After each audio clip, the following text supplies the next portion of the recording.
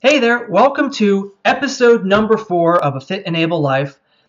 I'm happy you're here. We have a very special interview today. Fit and Able has always been a very family-oriented company, not only with the athletes we work with, but with my entire family who has worked, volunteered, and spent so much time trying to make it such great programs and events for other people. Today, we have my dad, Wright Colopy, being interviewed by my mom, Elisa.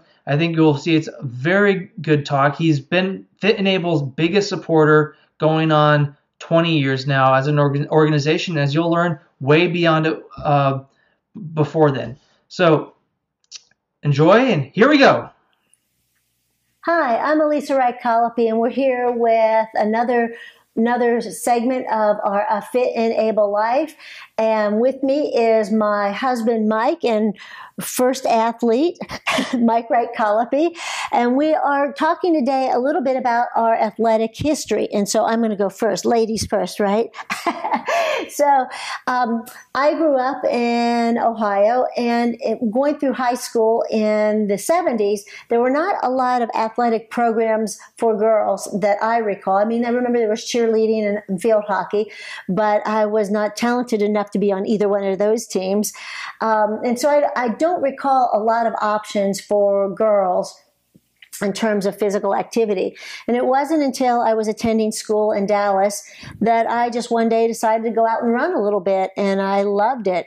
I ran probably a mile and then 2 miles, and within about a month, I was running up to 6 and 7 miles a day and really enjoying it. The only problem with that was I had trouble finding running shoes that fit me. I started out in little kids and ended up wearing size 8 men's running shoes, so I wouldn't get injured or whatever.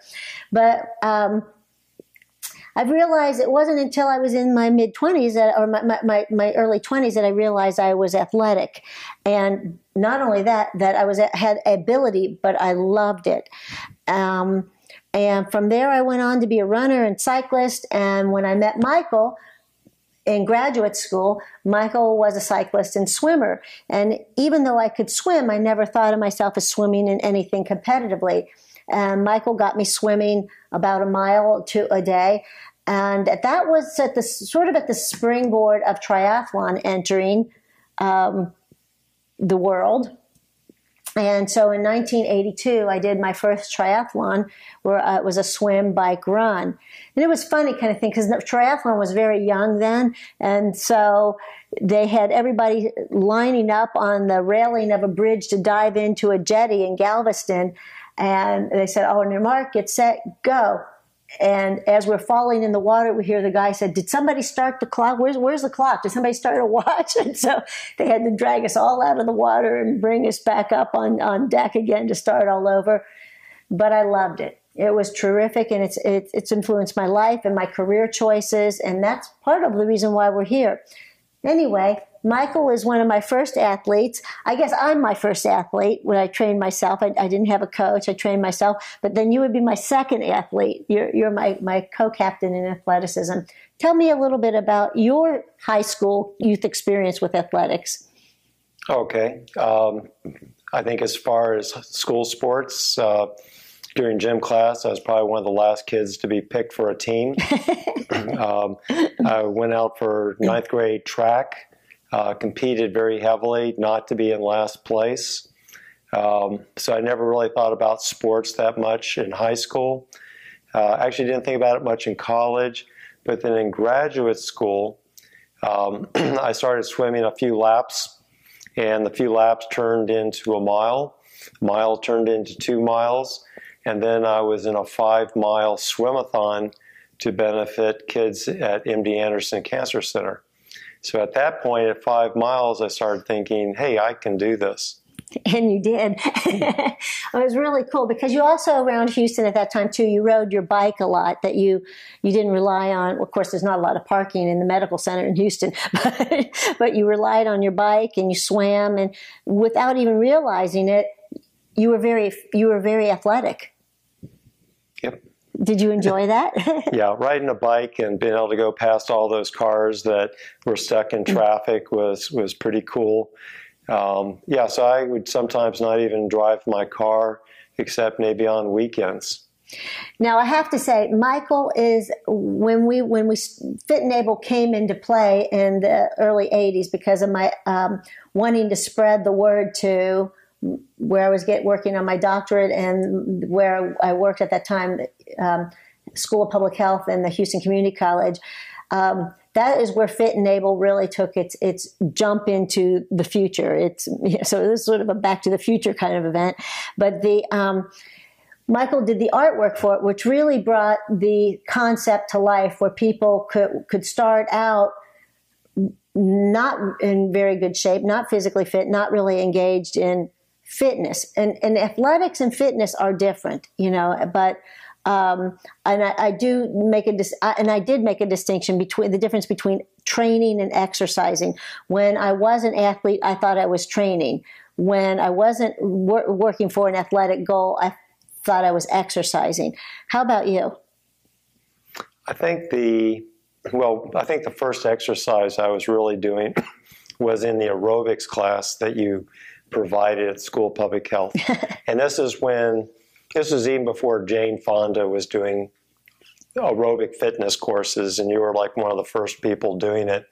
So we started doing that, getting a little bit limber, and then going out and running around the Herman Park golf course. Yeah, that was nice. And then triathlons came on the scene. We started doing triathlons together up in the Woodlands. Those were terrific. But I think the first time that I would say that I seriously trained was when I did the Raleigh Marathon. Yeah, that was wonderful. And that was being careful what I ate, every day going out for a run, and it just overcome the mental barriers of preparing for 26.2 miles. My whole body transformed into a runner, which no one would ever have described me of. But that was when I think I really felt like I trained for something. Right. Michael and I laughed just a few days ago because Michael has a stride where he goes to the side as much as he goes forward. So I really think he actually ran 2 marathons that day because he did as much side movement as he did forward movement. And we were all very proud of you for doing that. That was not an easy task.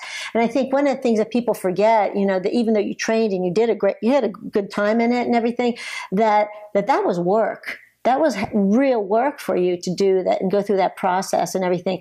A lot of people, for me, I've done a lot of marathons and road races, but because of my mentality about it and my physical, my body type and all that, running's easy for me. Well, I should say running was easy for me. So now I work at it like everybody else. But as now you are currently one of our older members. Sorry, dear. Yeah. You are one of our older members of Team Fit and Able, and you've been a consistent member. How do you feel about your athleticism now? Because you are an athlete. You're out there pushing yourself. Yeah, it's a little bit different when I'm running, say, 3 miles than a lot of the younger athletes, and they're all younger. But the fact is just because you're not good at something doesn't mean you don't do it, because eventually you're better than you were yesterday and you're a lot better than you were a year ago. And so you just stay with it. I don't have a runner's body, but I still have the runner's experience. There you go. And the mentality of a runner, because, that's part of just pushing yourself through the pain. And so that's really cool. Now, with Team Fit and Able, you've seen Fit and Able grow from a poster hung in our kitchen saying we're going to incorporate it and move forward and start staging these events on our own. A poster you drew. What do you think about Fit and Able's impact on the community? Well, first of all, it's been a lasting impact, and I think the word "lasting" is what you're going for when you talk about Fit and Able. You're not talking about going out and doing something on the weekend and then paying for it on Monday and saying, I had heard I'm never going to do it again. It's having a lasting effect. And so Fit and Able has been and carry since, 1997. I mean, hundreds of athletes have come through your program. I've been the most consistent athlete. I probably should get some lifetime award for that. But I think that the kids in the program, they see me running, they don't have much excuse. The people 30 years younger than me don't have much excuse. Actually, nobody on the team has much excuse not to give it everything they got, as long as they see me out there giving it everything I've got. And I still run mid-pack. I'm not the fastest, I'm not the slowest, but mid-pack is pretty good. I think it's excellent. Let me talk to you about a time that you are always the last to finish. Now, one of the things that you are with Team Fit and Able, or Fit and Able Productions, is you are one of our best volunteers. And you have the job of sweeping the course to make sure everybody's safely off the course. So hence, you're the last person to finish. Tell me a little bit about that and some of the people that you've brought up through the finish line.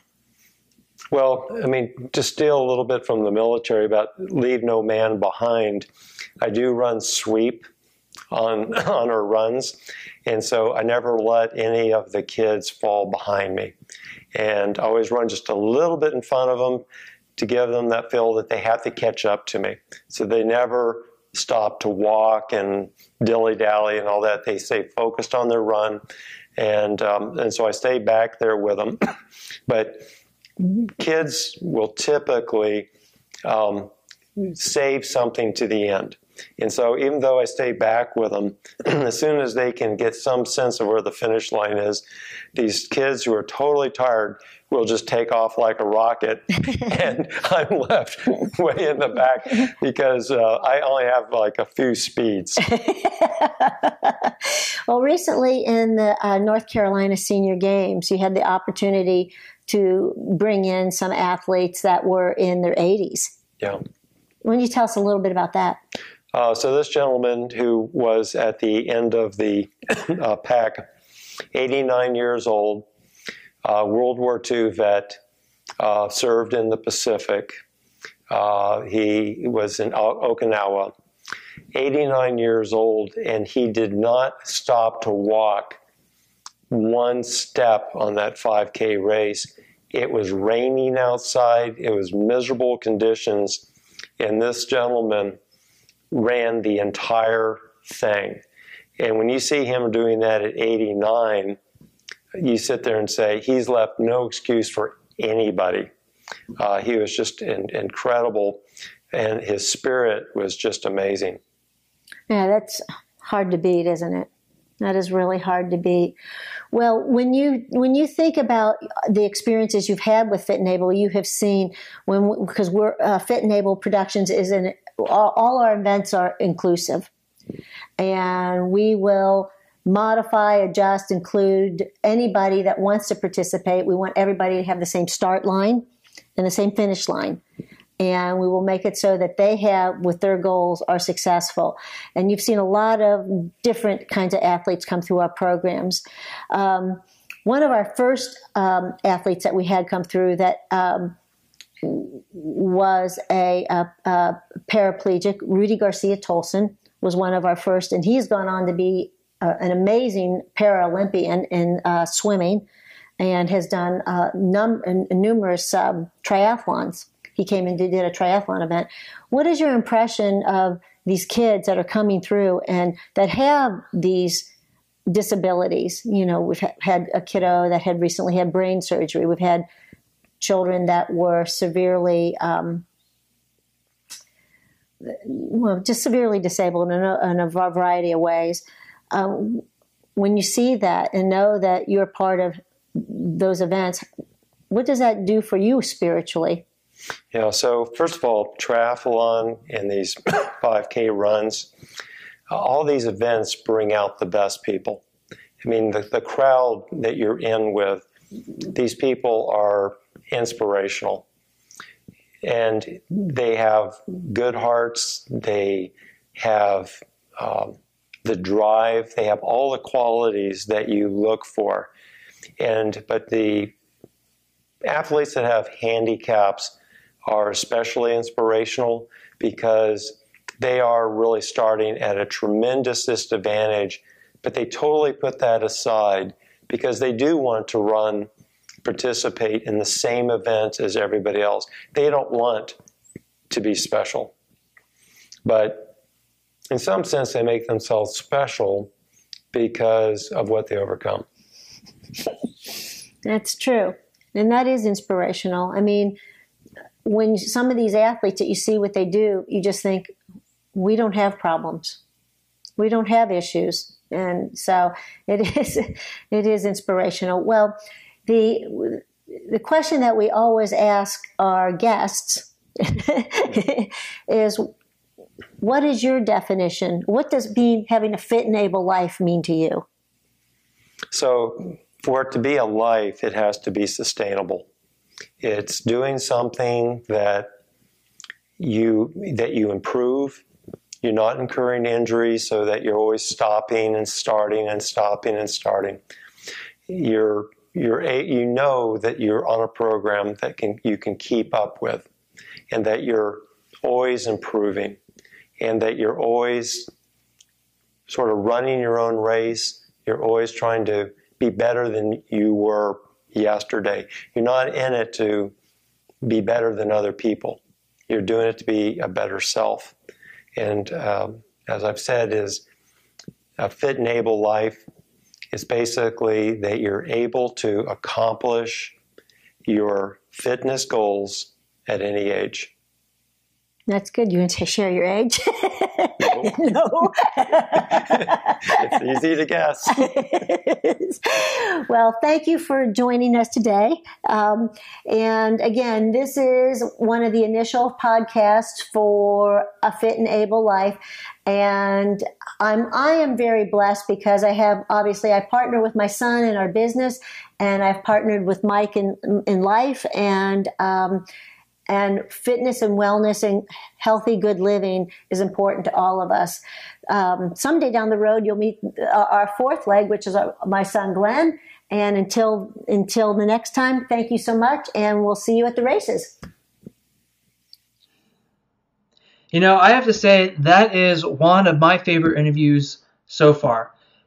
My dad has been there for us all along. He's one of our hardest working volunteers, and he's seen everything Fit and Able's done. He's been in part of every program, part of every event, and he's always been super supportive. And I think what you can see from this interview is that really good, strong, healthy relationships are built on doing good, positive, healthy activities together all your life. I think that's, for me, one of the biggest takeaways. And, there's so many more from this interview. So I hope you enjoyed it, and I will look forward to seeing you next time.